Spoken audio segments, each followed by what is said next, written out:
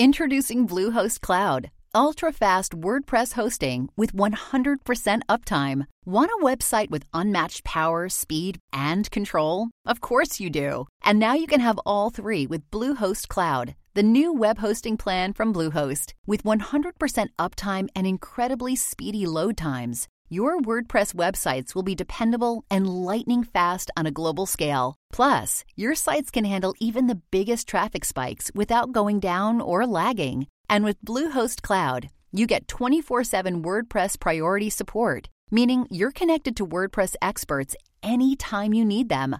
Not to mention, you automatically get daily backups and world-class security. So, what are you waiting for? Get Bluehost Cloud today by visiting Bluehost.com. That's Bluehost.com. As president of Princeton, he was a talked about and written about man. He began a drive for funds. He hired 50 new tutors to superintend the students' studies, according to the preceptorial system he had admired at Oxford and Cambridge. He made plans to abolish the snobbish eating clubs, which took the place of the forbidden fraternities, and to divide the university into colleges in the English manner, where students and tutors would eat their meals together. He tightened up the curriculum. Sons of wealthy alumni found themselves flunking out.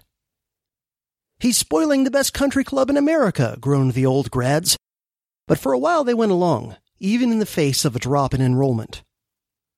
Led by Grover Cleveland and M. Taylor Pine, wealthy Princetonians began to make really sizable contributions. Ralph Adams Cram was designing the new quadrangles in the new Tudor Gothic style, dear to the hearts of the Anglophiles. These were the years of Theodore Roosevelt's new nationalism.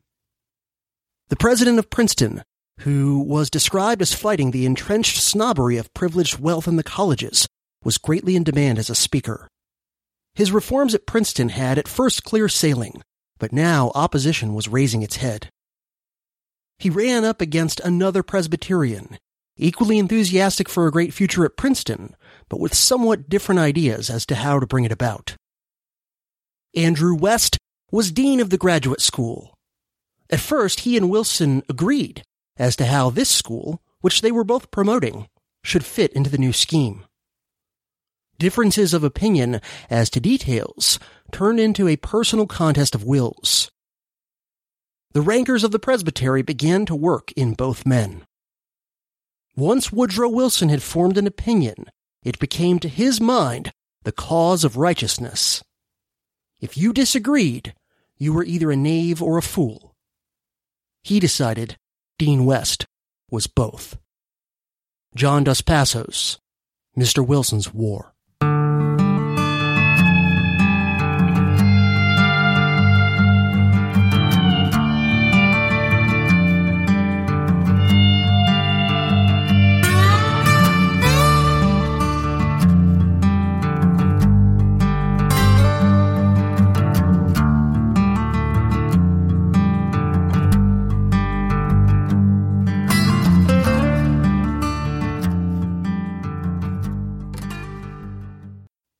Hello everybody, CJ here, Anarchy's smooth operator and your Renaissance man for the new Dark Age. Back with yet another dose of dangerous history. This is DHP episode 192, which is going to be part 3 of our coverage of Woodrow Wilson, and this episode is going to cover Wilson's tenure as president of Princeton University. And then, as of now at least, my plan is for part 4 in this series to dive deep into the content of Wilson's academic writings in history and political science, and then for part 5 in this mini-series to cover his time as governor of New Jersey, possibly also including the presidential campaign of 1912. If it doesn't look like that'll make part 5 too long. If it does look like that, maybe I'll detach the 1912 presidential campaign and make that into part 6 on its own, but we'll see. Woodrow Wilson was the president of Princeton University from October 1902 through October of 1910, precisely 8 years, almost to the day, and coincidentally the exact same amount of time that he would be president of the United States. Interestingly, not long before Wilson became president of Princeton, in a letter to the historian Frederick Jackson Turner, Wilson had written, quote, "After all, I was born a politician, and must be at the task for which, by means of my historical writing, I have all these years in training." End quote. This part of Wilson's career, his years as the president of Princeton, marked the transition phase from being just a regular old academic to being a politician. Because as president of a major university, that's a very political job in a lot of senses of the word. He would also, during that time, begin to comment more and more directly on present-day political issues, and he would increasingly, over his years as president of Princeton, be talked about more and more by Democratic Party bigwigs as a possible candidate for office, perhaps even the highest office. Becoming the president of Princeton also would facilitate Wilson's introduction to even more members of the early 20th century American power elite. For example, J.P. Morgan himself attended Wilson's installation ceremony, and President Theodore Roosevelt wrote to friends of his very positively of Wilson at the time Wilson became president of Princeton. TR said things like, quote, "Woodrow Wilson is a perfect trump. I am overjoyed at his election," end quote. And in fact, TR, again, President of the United States at the time, was planning to attend Wilson's installation ceremony too, but he ended up missing it due to some sort of carriage and/or trolley car accident. Later, though, he did attend the Army-Navy football game, which was played at Princeton in 1905, and he also brought along with him then Secretary of State Elihu Root. By the way, Elihu Root is a super important player in the turn-of-the-century American power elite, about whom I may do an episode sometime in the future, who knows when. He was very important in getting the kind of overseas phase of American empire building off to a very aggressive start. And by the way, just as a side note, I am sure that Elihu Root will be covered quite a bit in the future in my Rise of the American Empire audio lecture course, when we eventually get to the turn of the 19th to the 20th century. Because Root was key in terms of his connections to the political and corporate elites of the time and the things he did kind of institutionally and politically to help lay the groundwork for the United States empire going global. And just as a reminder, for $15 per month or more on Patreon or Subscribestar, one of the many benefits you will get is access to these Rise of the American Empire audio lectures, the second of which I am currently working on as I record this Wilson episode, and which will focus on how the United States, at the moment of securing its independence from the British Empire, was already clearly indicating that it was going to be an empire itself.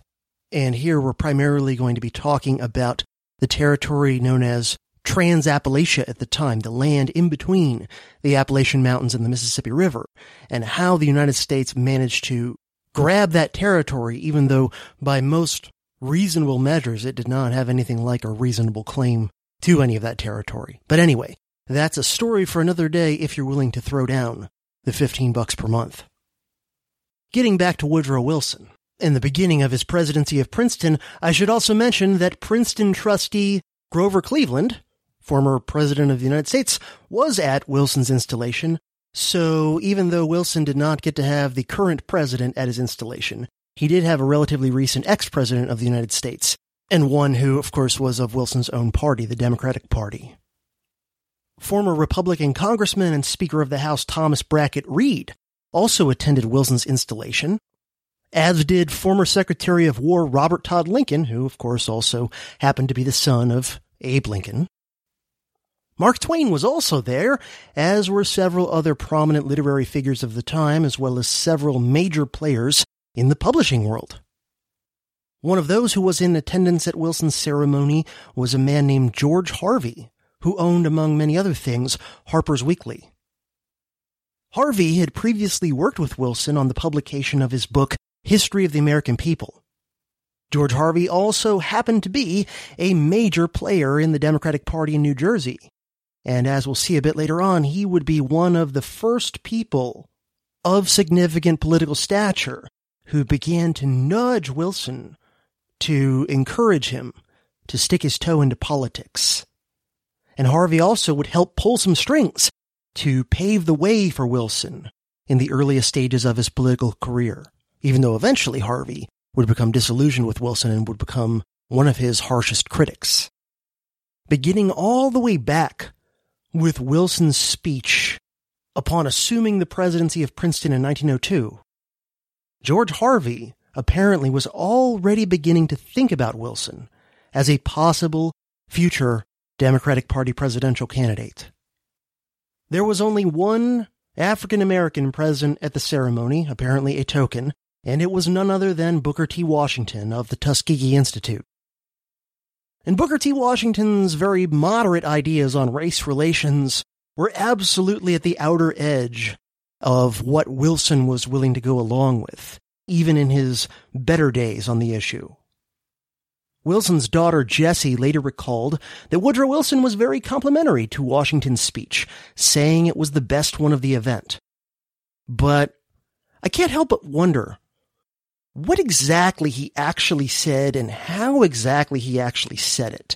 And I can't help but think that maybe it was a classic case of a compliment that is really about condescension, patronizing, and pandering to compensate for kind of affluent white liberal guilt and semi-closeted racism, sort of the classic, he's so articulate, he speaks so well, with the implied but unstated, for a black, kind of lingering unspoken behind it. But, of course, I wasn't there, so I can't say for sure exactly what Wilson said, and how he said it in regard to Booker T. Washington.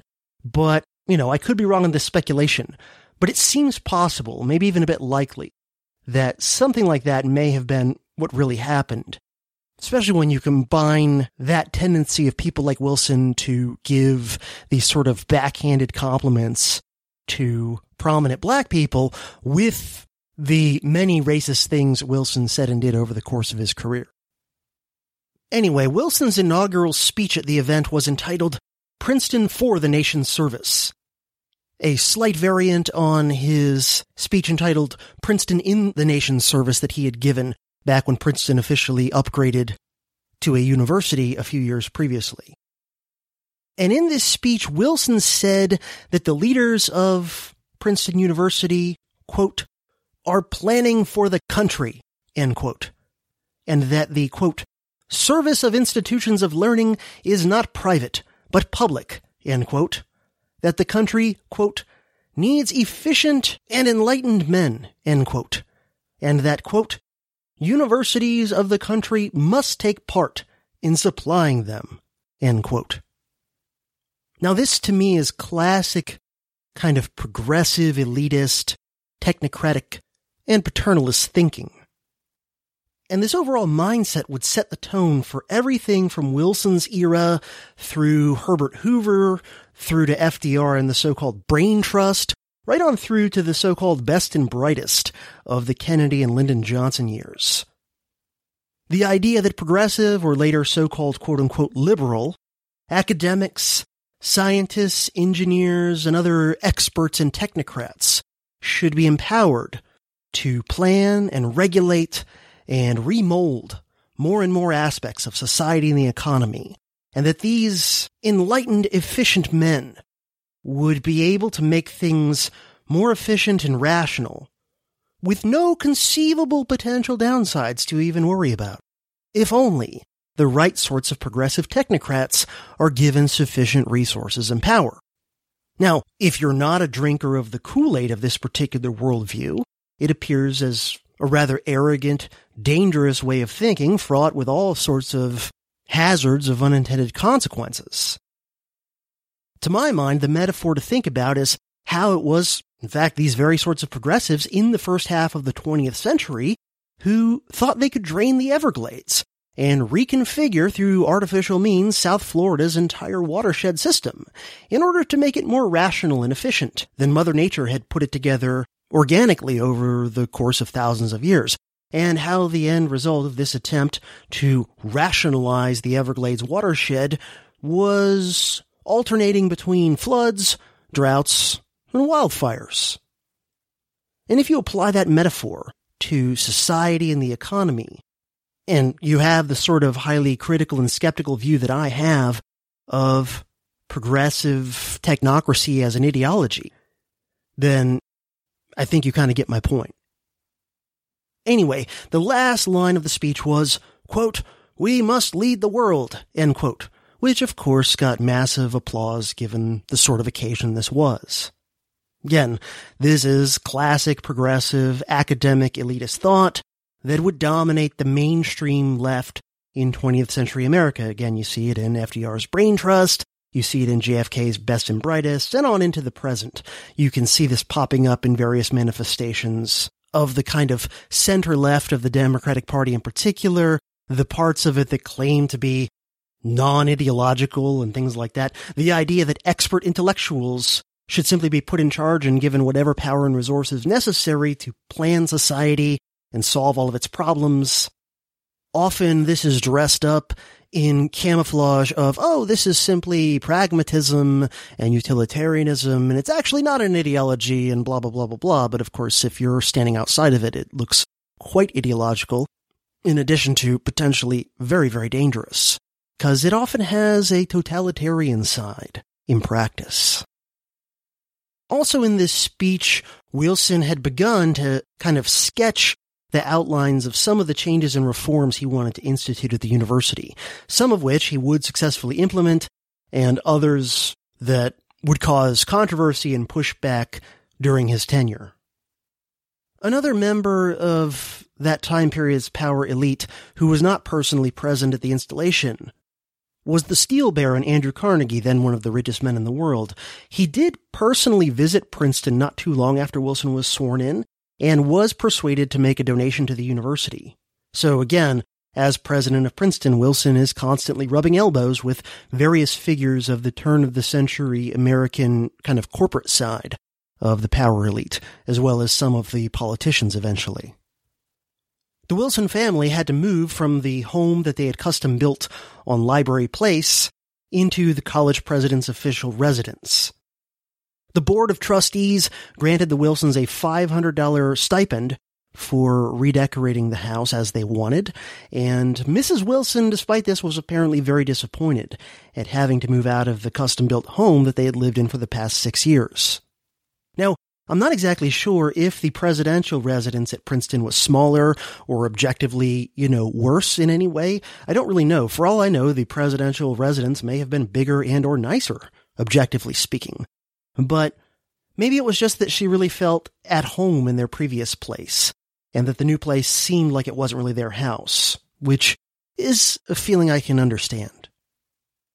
Anyway, just months after Wilson became president of Princeton, his father Joseph died in January of 1903 at 80 years of age. He'd been having some pretty significant health problems for a while, and Woodrow had ended up being able to spend a fair amount of time with him toward the end, because Joseph had moved in with Ellen and Woodrow during his last years. However, Joseph had been too ill at the time to actually attend Wilson's installation ceremony in October of 1902. Now, pretty much immediately upon becoming president of the university, Wilson began actively pushing for various academic reforms designed to modernize Princeton and improve its academic rigor and standing among the ranks of American universities at the time. Wilson biographer John Milton Cooper, Jr., in his Pulitzer-nominated book, Woodrow Wilson, A Biography, writes that Wilson's actions upon assuming the presidency of Princeton showed, quote, a penchant for bold action. In situations where he had a choice, he would nearly always pick the grander, riskier course, end quote. This is how another Wilson biographer, A. Scott Berg, summarizes Wilson's changes to the academic side of the university. Quote, he called for a clear definition of each department, with a sequence of courses, in which each student might concentrate after 2 years of prescribed courses. Then students should elect some courses that would allow them to specialize further within their majors, and some courses from different disciplines, which would round out their educations. This plan of a major, with electives and distribution requirements, would become the model for most liberal arts curricula across the country for the next century." End quote.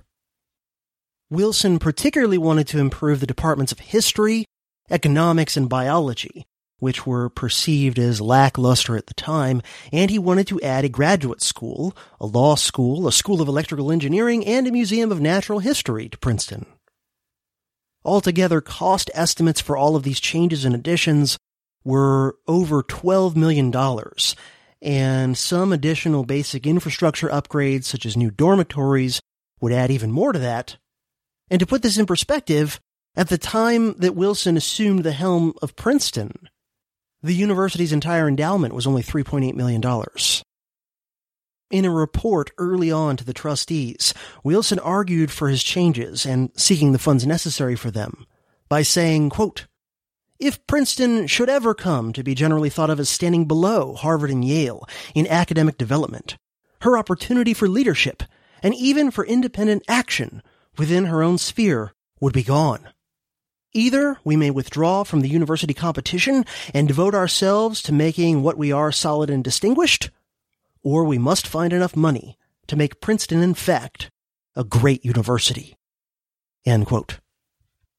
Wilson would appeal heavily to wealthy Princeton alumni and even to some wealthy individuals who weren't alumni at all.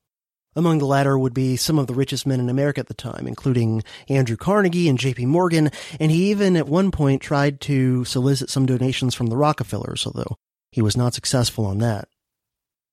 In late 1902, Wilson spoke at an event of Princeton alumni in Chicago that was hosted by Cyrus McCormick Jr. of International Harvester, a guy whom we mentioned in the last Wilson episode, I believe.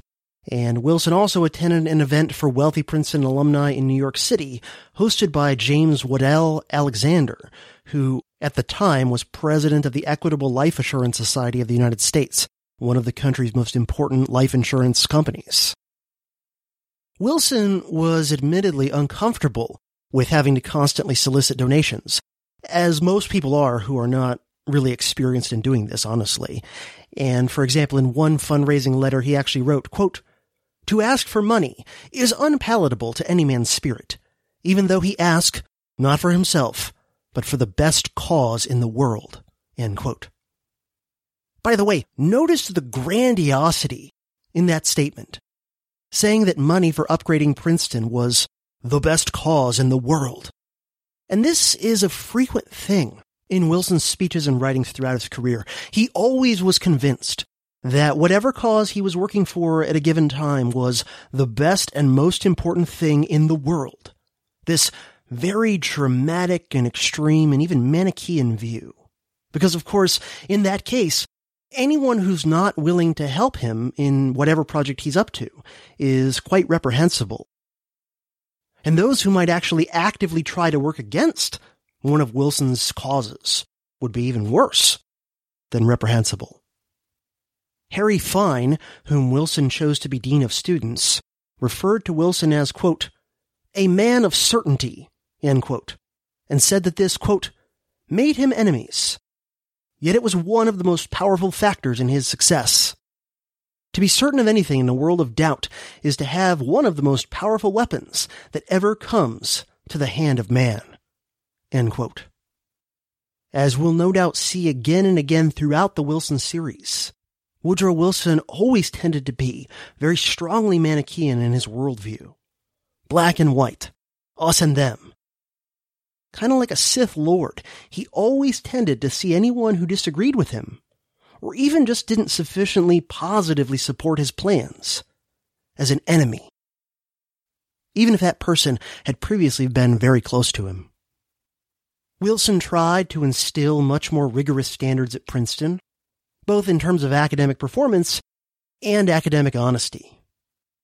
Students, including some of the school's top athletes, began to fail classes and began to be dropped from the college for lackluster academic performance and for cheating. In one particular instance, the mother of a student who was about to be expelled for cheating wrote Wilson on her son's behalf saying, quote, "I am to have an operation, and I think I shall die if my boy is expelled." End quote. Wilson's response to her was, quote, "Madam, We cannot keep in college a boy reported by the student council as cheating. If we did, we should have no standard of honor. You force me to say a hard thing, but if I had to choose between your life, or my life, or anybody's life, and the good of this college, I should choose the good of this college." End quote. Now, to be honest with you here, I'm not sure which I find more unsettling and troubling. This woman's plea to keep her son at Princeton or she'll die? Or Wilson's assertion that, for the good of Princeton, he'd be willing for her, or himself, or anyone else to die? Nothing makes me more sick than drama queen parents trying to get their cheating child off the hook. Given my day job and experience, this shouldn't surprise you that it is something that is a bit of a pet peeve of mine.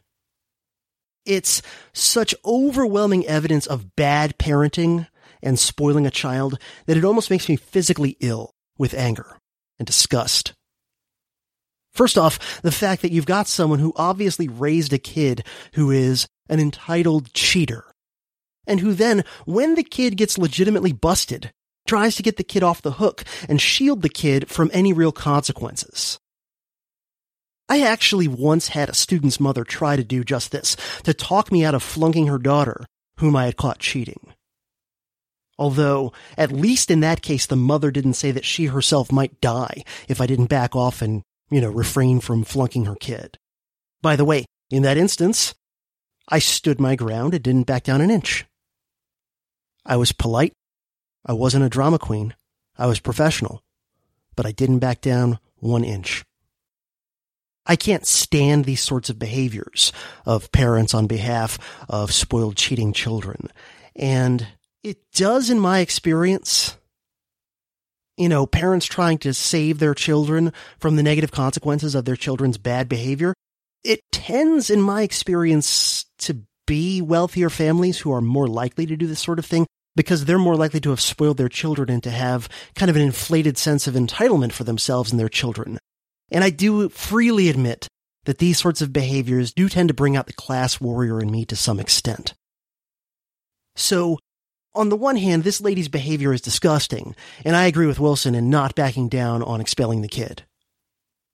And her over-the-top drama queen bullshit of possibly dying if her son gets expelled just adds further to my disdain, because I'm not a fan of over-the-top drama queen histrionics. However, all of that said, Wilson's response is also more than a little bit disturbing, at least to me. Even if he meant it sort of tongue-in-cheek, it's kind of possible, maybe even likely that he did, that this was intended to be an overly dramatic response on his part to almost kind of troll a little bit her overly dramatic statement.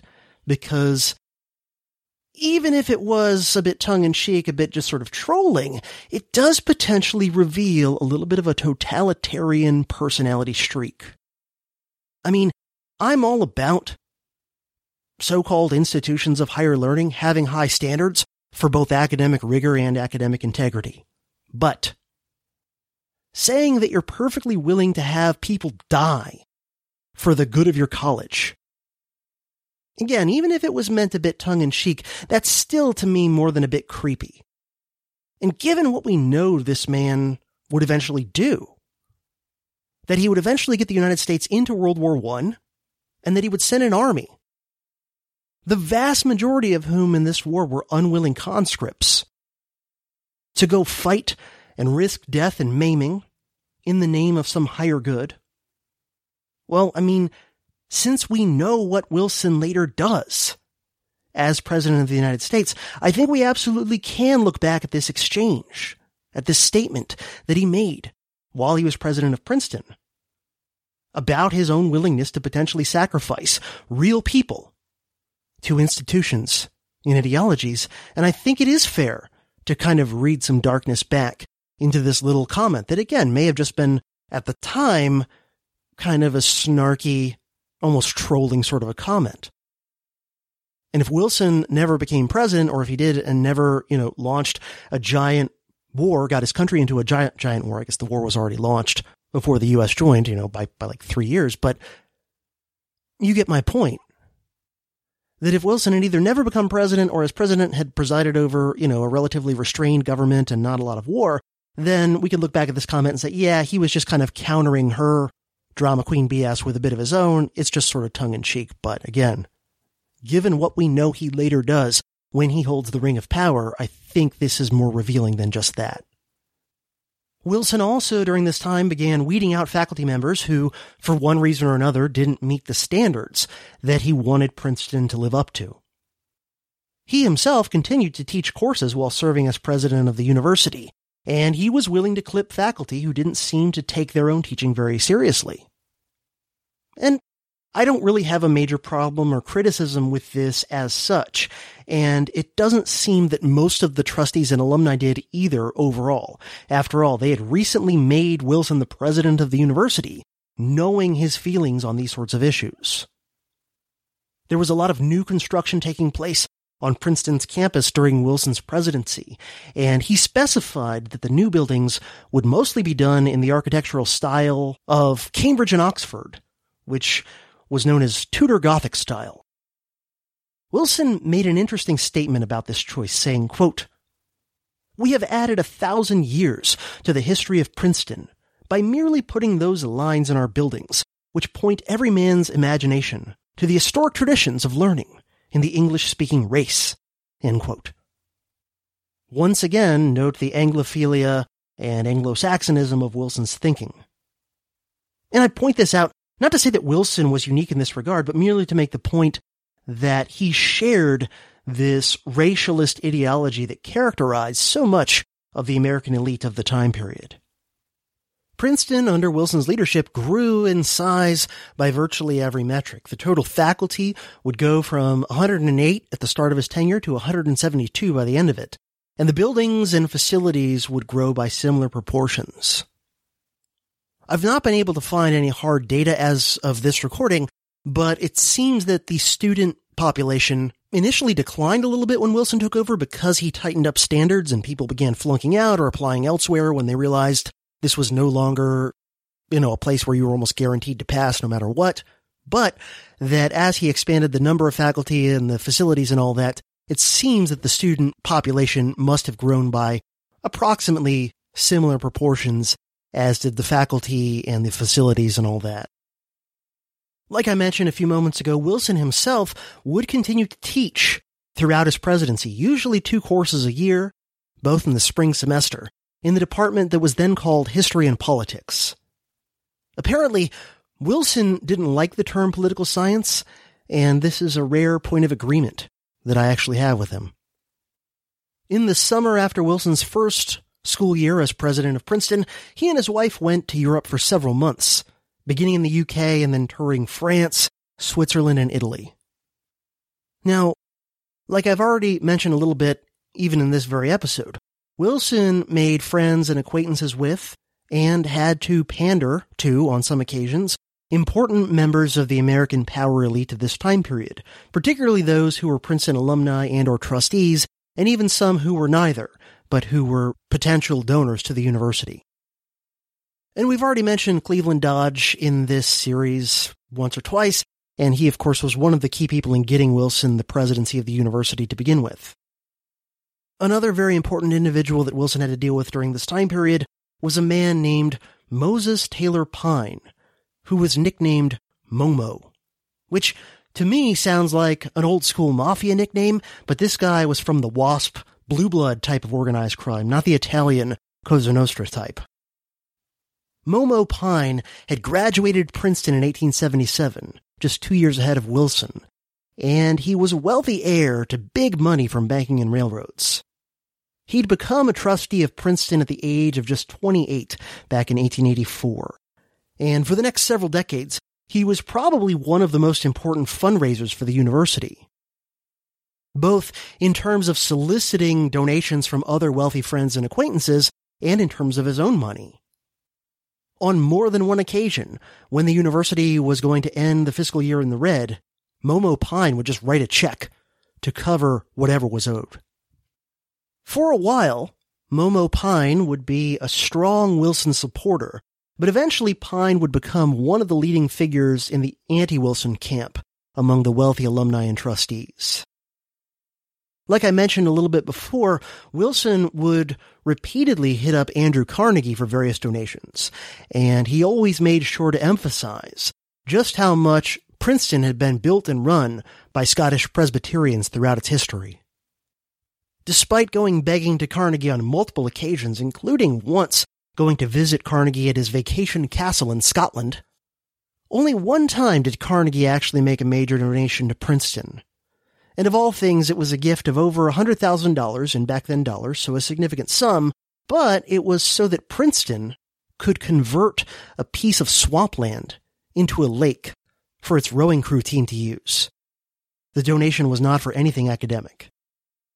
Wilson's efforts to increase Princeton's academic standards, to make it more competitive with universities such as Harvard and Yale, were pretty successful. A zoology professor who came to teach at Princeton as part of this campaign, a guy named Edwin Grant Conklin, said, quote, "What had been a high-class country club began to be a real university," end quote.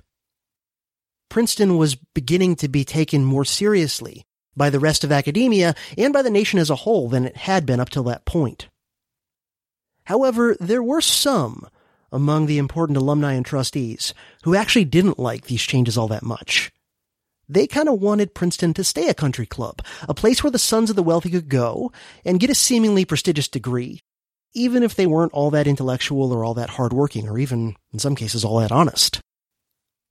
And these people who were not fully on board with Wilson's changes would begin to coalesce together and grow in numbers and vehemence as Wilson began to push more and more reforms at Princeton. Throughout Wilson's time as president of Princeton, he continued to have more and more health problems, and as things got more stressful, these would flare up. In 1904, he again had issues for a while with the use of his right hand, something that had happened previously when he was stressed. And he also had problems with gastritis and a hernia. And he eventually began to develop a facial tic that would manifest whenever he was stressed or tired. And as time went on, he would become more often stressed and tired.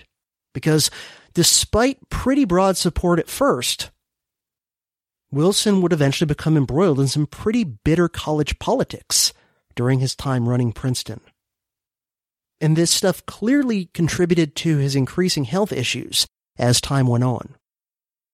Wilson's actions to make the college more modern and high quality in terms of academics, they met a little bit of muted opposition, but they seem to have received far more support from the people who really mattered.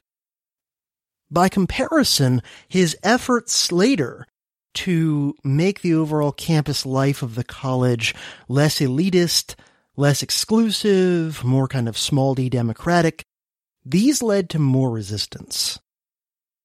Wilson explained his reforms at Princeton in the following terms. Quote, "My own ideals for the university are those of genuine democracy and serious scholarship. The two, indeed, seem to me to go together. Any organization which introduced elements of social exclusiveness constitutes the worst possible soil for serious intellectual endeavor." End quote. Now it's interesting, he's linking genuine democracy and serious scholarship. That seems to me to be a little bit problematic, to put it mildly, depending on what he means by the term democratic. Now, if he means genuinely egalitarian, that doesn't go along with serious scholarship. If he means there's going to be some sort of majority rule on what, is considered good scholarship, then that's a problem. If he had said meritocracy instead of democracy, to me, that would be a much better statement. If he had said, my ideals for the university are genuine meritocracy and serious scholarship, I could go along with that, because then you're saying that you would want to promote the ideas and individuals that seem to be the best or the truest, or, however you would want to state it. regardless of a student or faculty member's personal background or, what socioeconomic status they originally came from or, whatever, what their ethnic background was, okay, I think meritocracy goes along with serious scholarship. And if you mean democracy to mean that, then that's fine. But in this statement anyway, he doesn't elaborate on what he means by democracy. But democracy in the sense of just, pure egalitarianism in some vague sense, that to me doesn't go along with serious scholarship at all.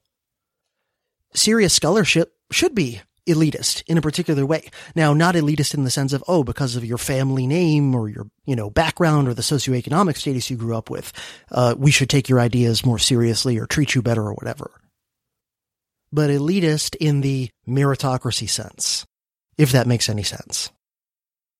And I don't think all of the reforms Wilson was trying to do here were wrong. I think some of them may have been a little bit misguided, and some of them may have even been not bad ideas, but the way he went about trying to pursue them was likely to cause problems and more resistance than he would have encountered had he gone about them in a different way. So, in this campaign to make campus life at Princeton in some way more democratic, whatever that means, Wilson would be targeting initially the so-called eating clubs.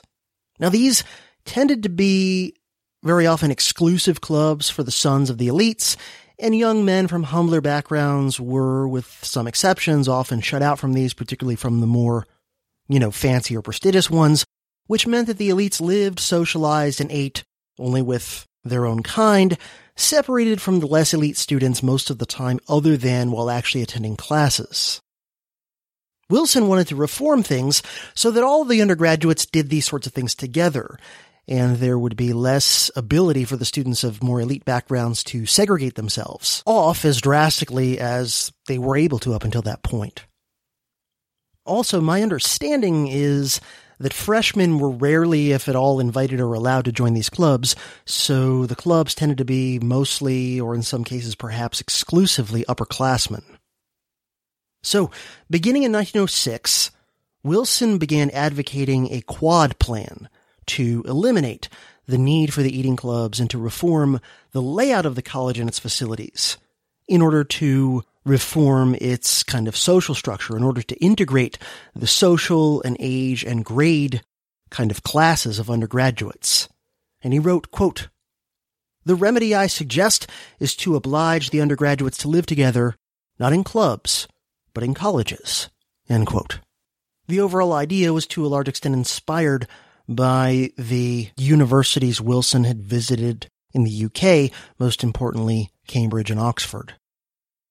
The layout that Wilson envisaged is summarized by A. Scott Berg as follows, quote, "A cluster of quadrangles, each with its own eating hall, resident masters, and preceptors, all of whom would dine together.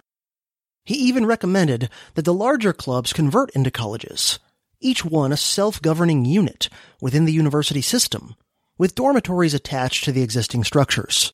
End quote.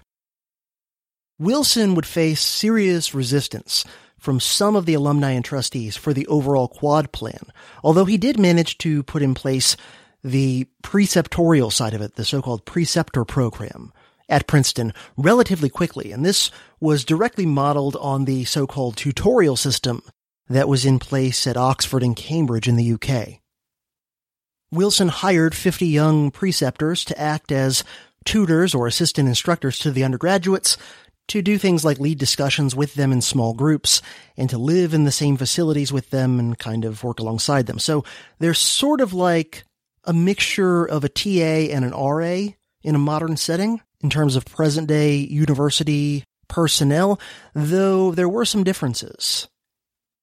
From my understanding, unlike modern TAs and RAs, Wilson's preceptors were conventional full-time employees of the universities. They weren't students or graduate students themselves at the same time. So they were just sort of like assistant faculty. This preceptor program seemed to be fairly successful at Princeton and, as John Milton Cooper writes, it, quote, "made Wilson the best-known college president in the country, and newspapers and magazines carried numerous stories about this dynamic academic leader." End quote. Wilson's attempts to democratize the social class hierarchy at Princeton in various ways, for the most part, did not extend to racial exclusivity, and it only extended a bit to religious exclusivity. The university would remain overwhelmingly WASPy in both faculty and students during Wilson's tenure, with very small percentages of Catholics, even fewer Jews, and no blacks amongst the student population. Wilson did get the college officially declared to be non-sectarian in 1906, leaving behind its strong Presbyterian affiliation that had always characterized it up until that point. You may recall I may have mentioned previously that Wilson was the first president of Princeton who was not a Presbyterian minister himself, although he was a Presbyterian minister's son. And religious diversity was slowly increasing during Wilson's tenure at Princeton among both the faculty and students. But for the time being, it was mostly just kind of mainline Protestant denominations other than Presbyterian that were making the most gains. Now, it should be pointed out that a few of the elite colleges in America, including most of the other Ivy League schools at the time, were, at the turn of the century, starting to admit very small numbers of black students. For example, W.E.B. Du Bois got a PhD from Harvard in 1896. Now, admittedly, these black students at the other Ivy League schools were rare, but they did exist. By contrast, at Princeton during the same time period, there were no black students. Now, as we've mentioned before, Princeton had long had a relatively large contingent of Southern students for a Northern school, probably the largest of any Northeastern college going all the way back to its earliest days, and Wilson himself was a prime example of this, a Southerner who went to Princeton. And with Wilson as Princeton's president, there wasn't much inclination to start accepting any black students.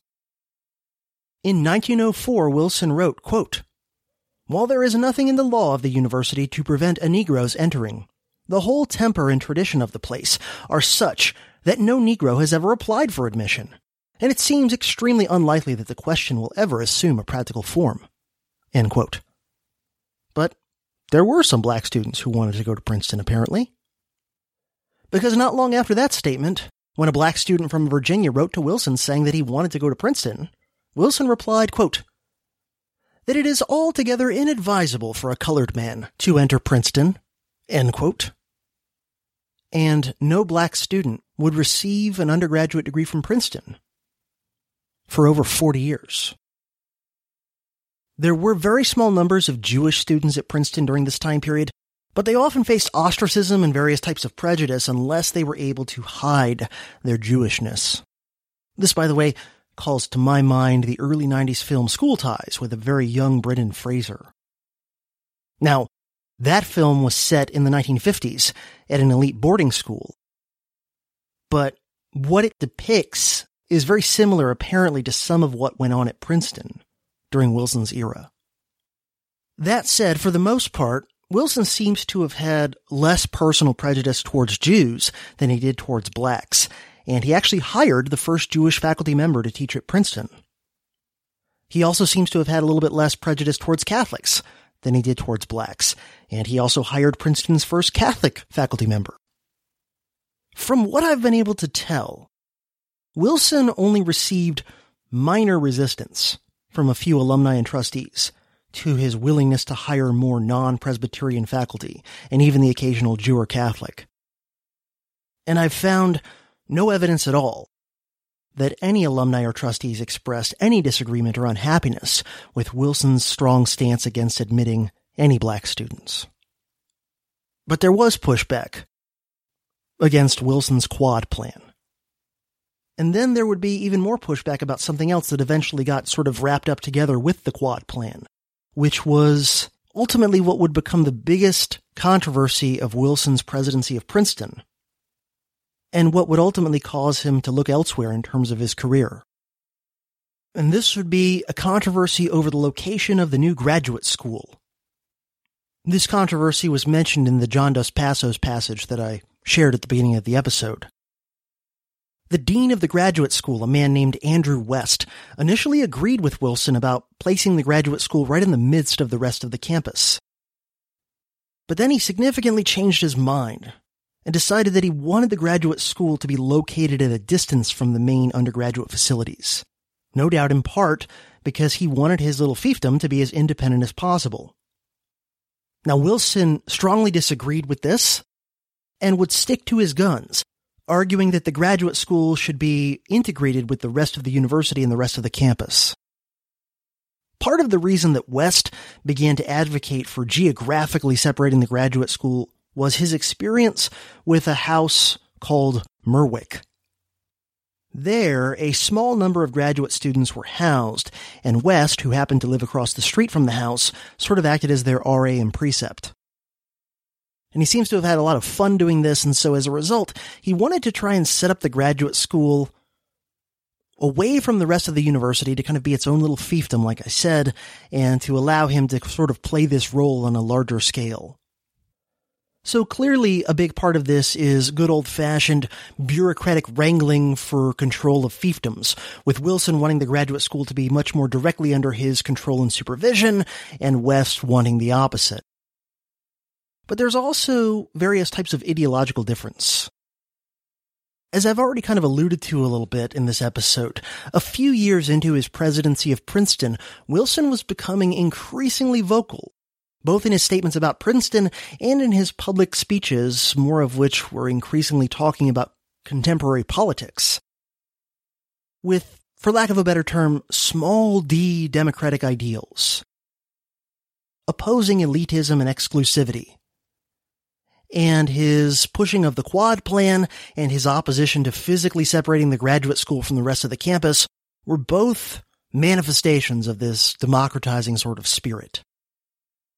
While West and those who would come to support him were defenders of the more kind of elitist, good old boys tradition of Princeton, or what Wilson and his supporters would refer to as the idea of Princeton as being more of a country club than first and foremost a place of serious scholarship and intellectual work. West was in many ways the opposite of Wilson in terms of his persona and personality. In contrast to the gaunt, rather aloof Wilson, West was portly, sociable, and friendly. West also enjoyed, obviously displaying favoritism in his relationships with some of his students, whereas Wilson had always striven to have the image of being as fair and consistent as possible in dealing with students. And in reading about West and his relationships with his students and his overall attitude towards the whole thing and his personality, he really strongly called to mind for me the character of Horace Slughorn from Harry Potter and the Half-Blood Prince, if any of you have seen the movie and or read the book. In the film, he was played by the actor Jim Broadbent, I think. And if you know what I'm talking about, if you've seen the movie or read the book or both, that's how I think of West. With Wilson almost in some ways being a bit like Snape, although not exactly. I can't quite think of the right, perfect Harry Potter analogy for Wilson. At least not at the moment. But anyway, Horace Slughorn. That's Andrew West, just happy to pander to the connected elite students and play favorites and just, kind of wanting it to be a good old boys club. Some of the trustees and wealthy alumni clearly preferred West to Wilson, not just in terms of policy differences, but in terms of personality. And as the controversy heated up, Grover Cleveland and Moses Momo Pine would be among West's strongest supporters. And eventually, the Wilson versus West controversy would bitterly divide Princeton alumni and the Board of Trustees. Now, some other things going on at Princeton during Wilson's presidency. In 1905, Wilson, along with presidents of several other major universities, took part in a project that was spearheaded by President Teddy Roosevelt to reform the rules of football in order to make it a bit less violent. Because apparently a few people had died playing football in the early 20th century, and Teddy Roosevelt and some of the college presidents were worried that there might be an effort to just ban the sport. And so they decided to try and reform it a little bit, make it a little bit less dangerous and violent in order to head off the possibility of it getting banned. Also in 1905, Princeton opened a golf course. And the following year, 1906, it opened Carnegie Lake, the lake for Princeton's rowing crew team, which had been made possible by that donation I mentioned before, the only donation Wilson ever got out of Andrew Carnegie. Carnegie, by the way, was something of a pacifist, and he thought football was too violent, and so he wouldn't allow any of his funds to be used for football facilities. That's why he specified that he wanted his money to be used to make a lake for the rowing crew. By late 1906, no doubt due in part to the building stresses of his battles at Princeton, Wilson's health took another hit. In May of 1906, Wilson woke up one morning to find that he was blind in his left eye. He went to an ophthalmologist whose diagnosis was that a blood clot and rupture had occurred in that eye, and when combined with the other symptoms Wilson had been experiencing recently, the doctor concluded that Wilson had suffered a stroke, most likely his second one.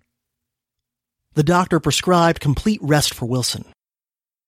He canceled all of his university and public speaking activities and began planning a family vacation to the UK over the summer. The Board of Trustees of Princeton was sympathetic and supportive and even gave him an extra stipend to help him deal with everything and to lessen his stress.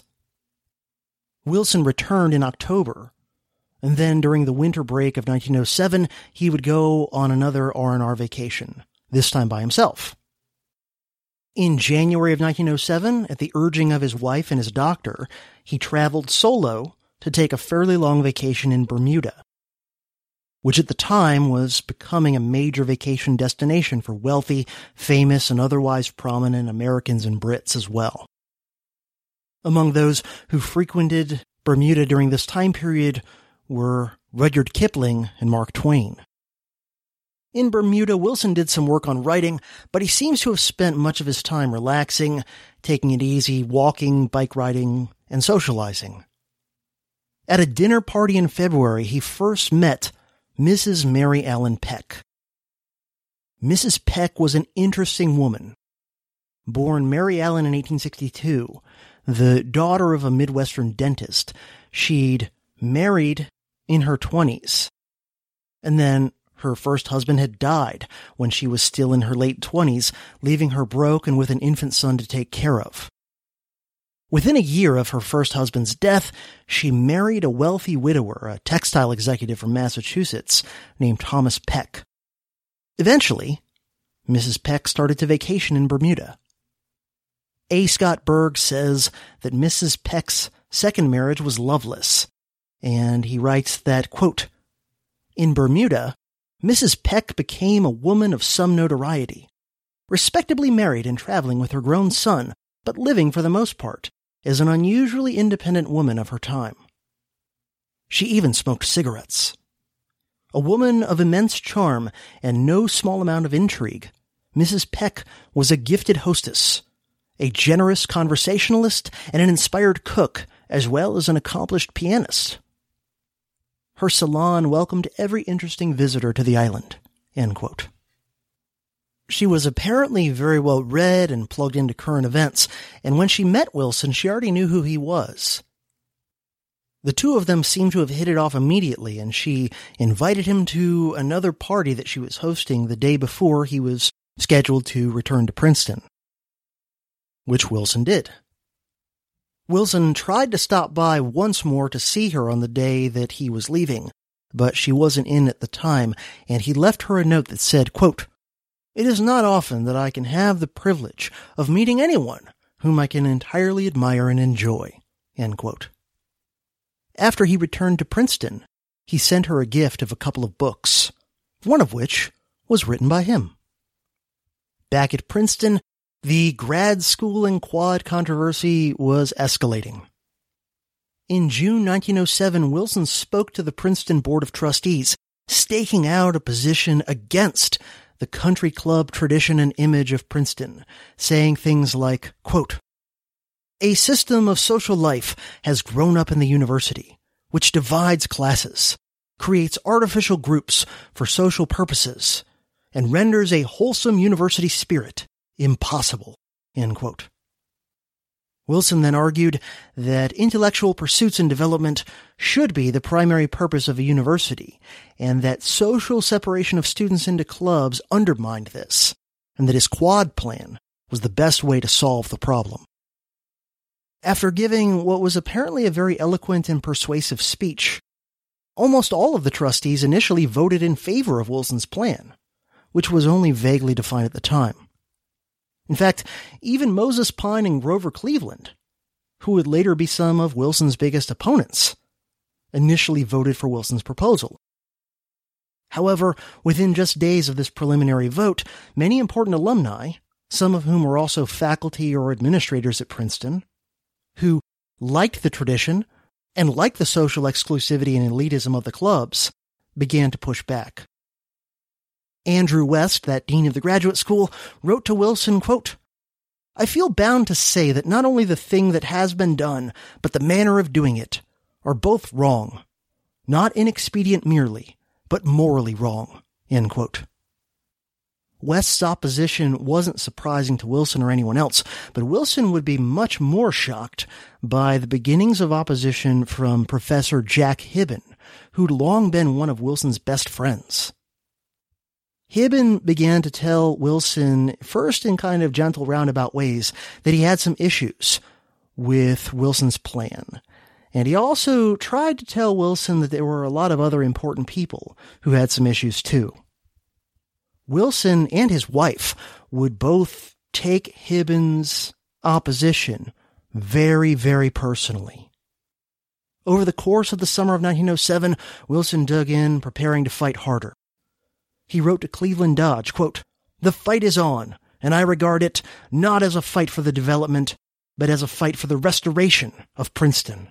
My heart is in it more than it has been in anything else," end quote.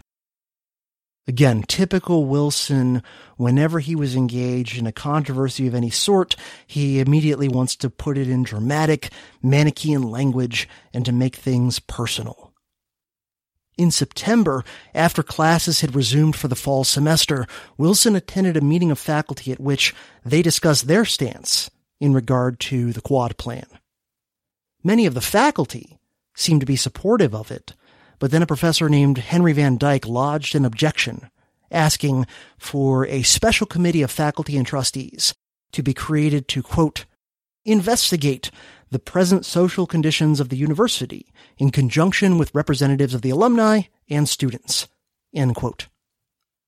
Basically, this was a tactic to delay, possibly permanently, any implementation of the quad plan. The meeting became even more tense when it was Jack Hibben, of all people, who seconded Van Dyke's motion. Wilson took this extremely personally, as a slap in the face. In Wilson's mind, Hibben had immediately and permanently flipped from being a friend to being an enemy and a traitor. This attitude of Wilson, this tendency of Wilson to do this sort of thing, would manifest itself even more starkly during his political career on multiple occasions.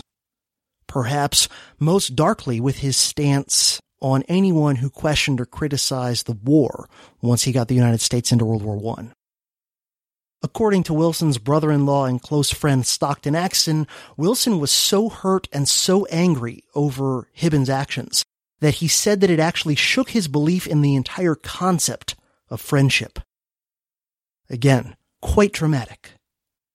In response, initially Hibben tried to be very diplomatic about things, writing, quote, "Now, Woodrow, it certainly makes my heart exceedingly heavy as I reflect that the poor but well-intended offices of friendship have so miscarried. You know that I would never have sought to rob you of hope, as Mrs. Wilson characterized it, unless I had thought that I might at the same time forearm you by forewarning you of the gathering opposition," end quote. Before breaking with Wilson on the quad plan in the graduate school, Hibben had been Wilson's closest male friend in his adult life up until that point, with the possible exception of Stockton Axton, who, of course, was Wilson's brother-in-law. Hibbins' wife and Ellen Wilson, if anything, got even more engaged in viciously attacking both each other and each other's husbands than the two men did.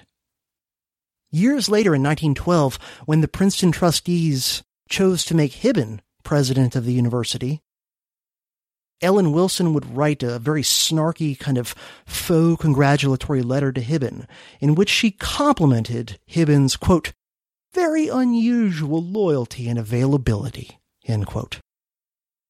Now, that initial meeting of the faculty ended without a decision on Van Dyke's motion. A few days later, at another faculty meeting, by a 4-1 margin, the faculty voted the motion down. So the faculty were pretty much on Wilson's side at the time by a large majority. That said, a lot of wealthy alumni and trustees were not. It was, as Scott Berg puts it, turning into something of a class war. And the story of this struggle going on over the future of Princeton was starting to get out into the press a bit. By late 1907, Wilson's health was taking another hit, and so in January of 1908, he again went to Bermuda by himself for a 6-week vacation. His wife went at the time to visit relatives in Georgia. Wilson immediately began to seek out Mrs. Peck when he got to Bermuda, and he had been corresponding with her ever since his first visit to the island. He would spend a lot of his time on this trip socializing with her, usually in the company of other people as well, including her son and some of the other notable people vacationing on the island, such as Mark Twain. But Wilson and Mrs. Peck also took long walks together. According to Scott Berg, quote, Wilson talked constantly of his wife, enough that it suggested his own concerns about Mary Peck's attractiveness, end quote. On one of these walks, Wilson said he had something very important he wanted to discuss with her. And he said, quote, my friends tell me that if I will enter the contest and can be nominated and elected governor of New Jersey, I stand a very good chance of being the next president of the United States. Shall I, or shall I not, accept the opportunity they offer? End quote. Pretty interesting that Wilson is discussing this with Mrs. Peck and not with his wife. And again, during this time period when he wasn't on Bermuda, he was Mrs. Peck's pen pal. Now, supposedly Mary Peck thought about this for a little while and then replied, quote, why not? Statesmanship has been your natural bent, your real ambition all your life, and God knows our country needs men like you in her national life, end quote. So, I guess we can in part thank Mrs. Peck, among others of course, for nudging Wilson toward politics. Had she definitively said no to this idea, who knows? Perhaps it would have nudged Wilson's thinking a little bit against going into politics, and then perhaps the U.S. and the planet could have been spared all the disastrous effects of Wilson's presidency. So, thanks a pantload, Mrs. Peck. When Wilson returned to Princeton in February, he would renew his campaign to reduce what he saw as excessive class stratification at Princeton. Simultaneously, his public political speeches began more and more to center on class warfare-type themes of the people versus the wealthy elites. In the summer of 1908, Wilson took a solo vacation to Scotland, and when he returned to Princeton, he found that Andrew West had gained a significant advantage on him in the battle over the location and control of the graduate school. William Cooper Proctor, a grandson of one of the founders of the famous Procter & Gamble Company, had attended Princeton decades ago, graduating in 1883. And in 1908, he offered to donate $500,000 towards constructing Princeton's graduate college. But he had two stipulations. First, the college would have to match his donation with their own funds. And secondly, the graduate school had to be built on a site that Proctor favored, which would not be Wilson's preferred location near the center of campus. This offer, at first glance by Wilson, seemed to have come out of the blue, but in reality, as was quickly apparent, it had been schemed for and arranged by Andrew West, who had actually been one of Proctor's high school students decades ago, and the two had remained friends ever since. There was some money available from another source, known as the Swan Estate, to help pay for the graduate school. And this potential donation stipulated that the graduate school would be built where Wilson wanted it, near the middle of campus. But the Proctor money was twice as much as the Swan money. And it, of course, stipulated the opposite in terms of location. Neither batch of money would by itself be enough to pay for all of the graduate school. But the Proctor money was a lot bigger. In terms of specifics, Proctor proposed two possibilities. One was a site near the Merwick House that West had initially favored.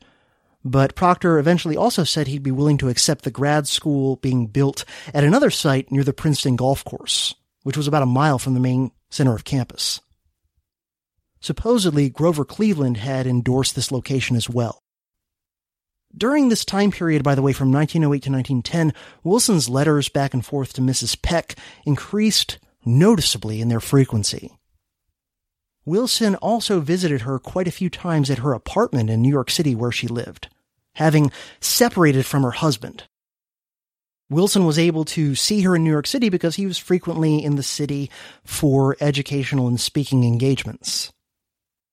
And to this day, no one is sure exactly what all happened or didn't happen between them. Biographer A. Scott Berg discusses this in the following passage, quote, "In later years, Wilson himself would admit that there had once been a passage in his life of, Wilson's words, folly and gross impertinence, during which he had neglected, again Wilson's words, standards of honorable behavior." Back to Berg, he would later confess to the contemptible error and madness of a few months, again quoting Wilson off and on here, which left him stained and unworthy, but say that it was a folly long ago loathed and repented of. Ellen Wilson would once speak of the Peck affair as the only unhappiness her husband caused her during their married life. Yet, the letters between Wilson and Mrs. Peck, for all their friendliness, don't reveal, or even suggest, physical intimacy. They do not even imply emotional intimacy. In modern times of looser sexual standards, Wilson's descriptions of his folly too easily appears to be that of a sexual affair. But at the turn of the 20th century, a man of Wilson's rigid morality held himself to stricter standards. In view of Woodrow Wilson's nature, and with no conflicting evidence anywhere else in his life, just being alone with another woman, perhaps touching her hand, even seeking her solace, when Ellen was unable to provide the comforting shoulder she had long provided, was probably what Woodrow Wilson considered folly and gross impertinence. End quote. John Milton Cooper, Jr., the other major recent Wilson biographer, is maybe a little bit more ambiguous sounding on the matter, though also pretty skeptical that a physical affair took place. He does note, however, that Ellen Wilson seems to have been very suspicious and unhappy about Wilson's relationship with Mrs. Peck right off the bat. Cooper also mentions that a close friend of a guy named Dr. Cary Grayson, who would become Wilson's close friend and personal physician during his time at the White House, that a close friend of Dr. Grayson wrote in his diary after Ellen Wilson's death that Mrs. Wilson had apparently confided to Dr. Grayson that, quote, "the Peck affair was the only unhappiness he had caused her during their married life. Not that there was anything wrong or improper about it, for there was not, but just that a brilliant mind and an attractive woman had somehow fascinated, temporarily, Mr. Wilson's mind, and she, Mrs. Wilson, did not want to share his confidence of his inner mind with anyone." End quote. Now, apparently, according to John Milton Cooper, quote, "something happened between them," meaning Wilson and Mrs. Peck, "in 1908 that made Wilson feel guiltier still," end quote, than he already had been in some of his earlier letters to his wife that year, where he talked about his own guilt and unhappiness with his conduct or something like that. Now, back to Cooper's words, quote, "7 years later, after Ellen's death, when Wilson became engaged to Edith Bowling Galt, stories about Mrs. Peck surfaced again, and there were threats that some of his letters to her would be published. In an agony of remorse, Wilson drafted a shorthand statement in which he declared, "These letters disclose a passage of folly and gross impertinence in my life. I am deeply ashamed and repentant. Neither in act nor even in thought was the purity or honor of the lady concerned touched or sullied, and my offense she had generously forgiven." End quote. Cooper then cites what Wilson wrote at the time to Edith Galt, who would later become his second wife. Quote, "I dreaded the revelation which seemed to be threatened because I knew that it would give a tragically false impression of what I really have been and am, because it might make the contemptible error and madness of a few months seem a stain upon a whole life." End quote. Cooper then writes of Mrs. Peck's conduct, quote, "For her part, Mary Peck behaved with restraint and dignity. Despite her divorce in 1911 and dire financial need, she never betrayed what had passed between her and Wilson. She never published anything about him until after his death, when she wrote some magazine articles and a gossipy memoir, which were more about her than him." End quote. Interestingly, during the 1912 presidential campaign, in which Wilson was, of course, the Democratic nominee running against Republican Taft and progressive TR, rumors about the Peck affair began to surface. And of all people, it was Teddy Roosevelt who dismissed the possibility, but in such a way as to insult Wilson, saying, quote, "You can't convince the American people that a man is a Romeo who looks so much like the apothecary's clerk." End quote. And I've got to say, I just love this response on the part of TR. This is an almost Trumpian move. This sort of, apparently but not really deflecting the potential personal scandal of his opponent while simultaneously insulting his opponent, basically saying, come on, Wilson's not nearly cool or interesting enough to even have had an affair. He's too much of a freaking dork. I just love that response by TR. Anyway, what happened we'll never know for sure. Putting it all together, it kind of looks to me, first off, like Wilson maybe was drama queening and kind of, flailing or flagellating himself a little bit excessively over what may not have been an actual physical, sexual, consummated affair. That this may, in a way, almost kind of smack of Jimmy Carter's, "Oh, I have lusted in my heart" comments back in the 70s. But also, it looks like when you put all the statements together, that perhaps Wilson tried to make a physical move on Mrs. Peck at some point, and she didn't go for it. When you put it all together, some of the statements seem to point in that direction, that he may have made some sort of a physical move, that she, in some way turned it down, and then he was apologetic and felt guilty about having tried something. And then that's why he's still insisting, that her honor is not to be questioned. She didn't do anything wrong or whatever, that, that maybe she turned him down. And then he later regretted having tried. So who knows? That looks to me like the most likely explanation of what exactly happened between them. Now, getting back to the grad school controversy, which was coming to a head. In October of 1909, Wilson personally met with William Proctor and tried to convince him to agree to fund the graduate school facility to be built on the main campus, but Proctor wouldn't budge, and at the next Board of Trustees meeting, by a vote of 14-10, the trustees voted to accept Proctor's donation with its attached strings. Wilson then basically let it be known that he would probably resign if this thing went through because, as he put it, quote, "The acceptance of this gift has taken the guidance of the university out of my hands entirely, and I seem to have come to the end." End quote. And when he was asked to reconsider such statements, he replied, quote, "I cannot accede to the acceptance of gifts upon terms which take the educational policy of the university out of the hands of the trustees and faculty, and permit it to be determined by those who give money." End quote. Then some of Wilson's supporters among the trustees started to launch a counterattack. Proctor then offered a compromise. He offered to still make the gift if 2 different graduate school facilities could be built, one on the main campus and one outside of it. Now this was a proposal that apparently some point previously Wilson himself had previously made in some of the kind of wrangling and back and forth on the issue. But now, whether he had intended it earnestly or not initially, Wilson refused to accept this compromise offer. Most of the trustees at this point were starting to side with Wilson, and then Proctor withdrew his offer of $500,000 altogether. This then made some of the trustees switch again and turn against Wilson for basically having lost out on such a large potential donation. With things still not finally decided, Wilson again went on a vacation to Bermuda in February of 1910. This time, he actually didn't get to see Mrs. Peck there because she was in New York.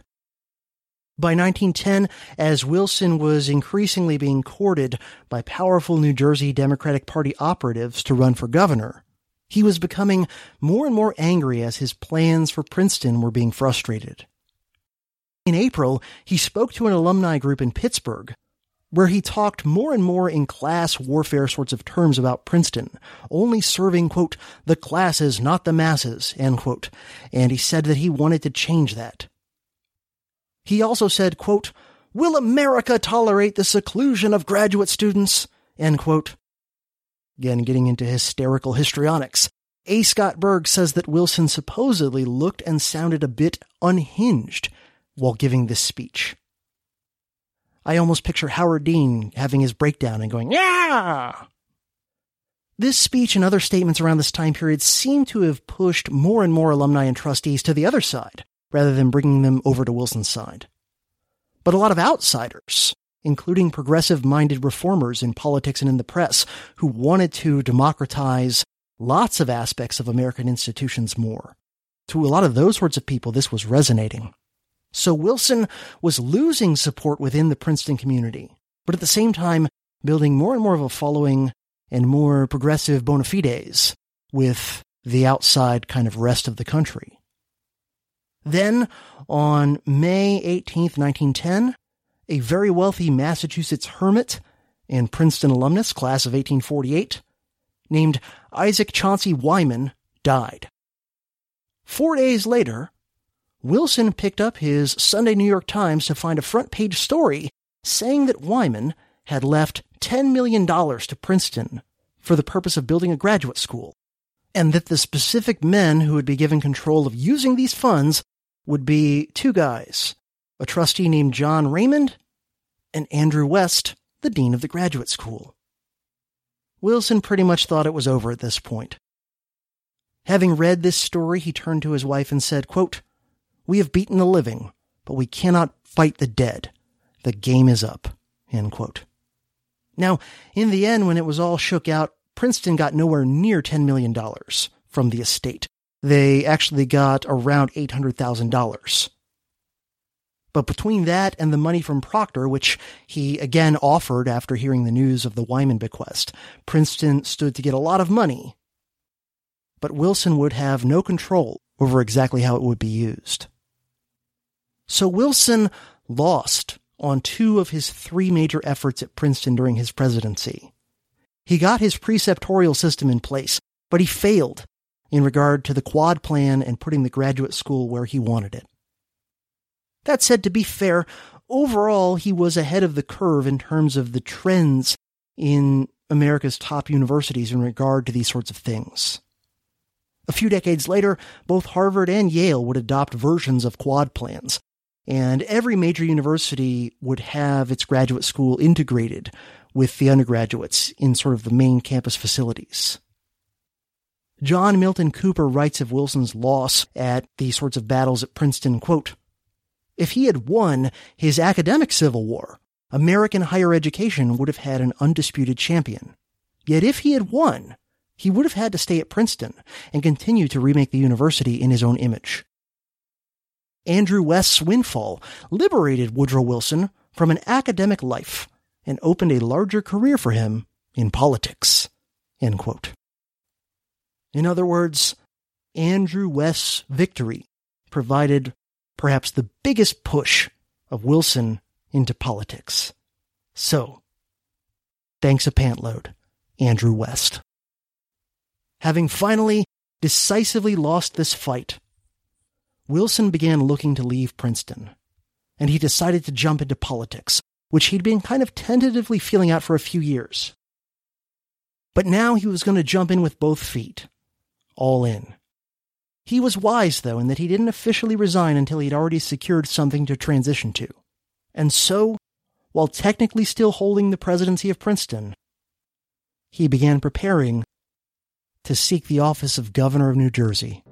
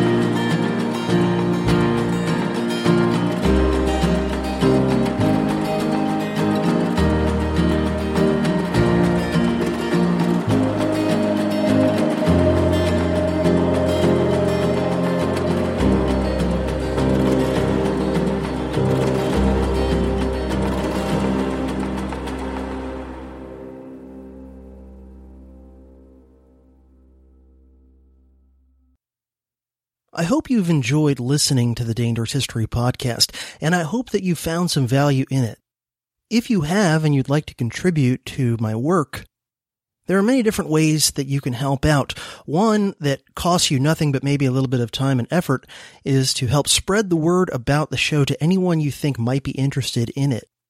There are also a bunch of ways that you can financially assist me to continue doing the work that I do and to continue making it better as best I can as time goes on. The most helpful way, and the one that gives you potentially a lot of value back in return, is to sign up for a recurring contribution via either Patreon or Subscribestar, and the links to my Patreon page and my Subscribestar page will be in the show notes of this episode. I now have multiple levels of support via either Patreon or Subscribestar. For $2 per month, you are at the Apprentice Scholar Warrior level, and you will get access to all of the vintage DHP episodes, meaning the first 52 episodes of the show, which are no longer available to the general public. And of course, you'll get the satisfaction of knowing that you're helping to keep this podcast going, and you'll have my gratitude for doing so.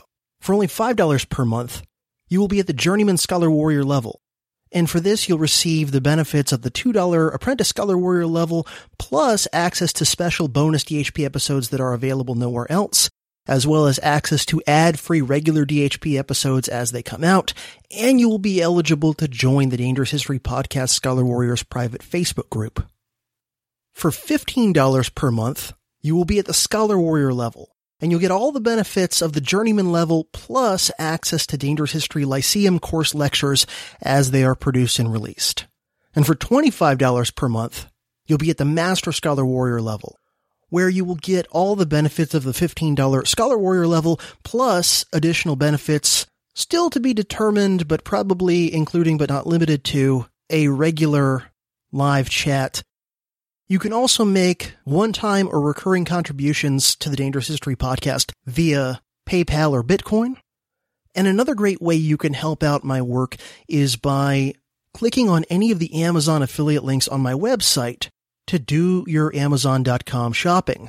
And if you buy stuff after going through any of those affiliate links, I get a little commission at no additional cost to you. And this helps me to buy supplies, research materials, etc., to keep making the podcast and making the podcast better. I also have an Amazon wish list of things to help me out with the Dangerous History podcast and related productions that I put in the show notes of episodes. It's mostly research materials, but also there's some stuff in there, hardware for audio-visual production, etc. So if you want to order me something off there, that also helps out. Your support and contributions are what keeps this thing going and keeps me doing the work that I do. So I hope that you will consider helping out. This has been another episode of the Dangerous History Podcast. As always, doing my best to help you learn the past, understand the present, and prepare for the future.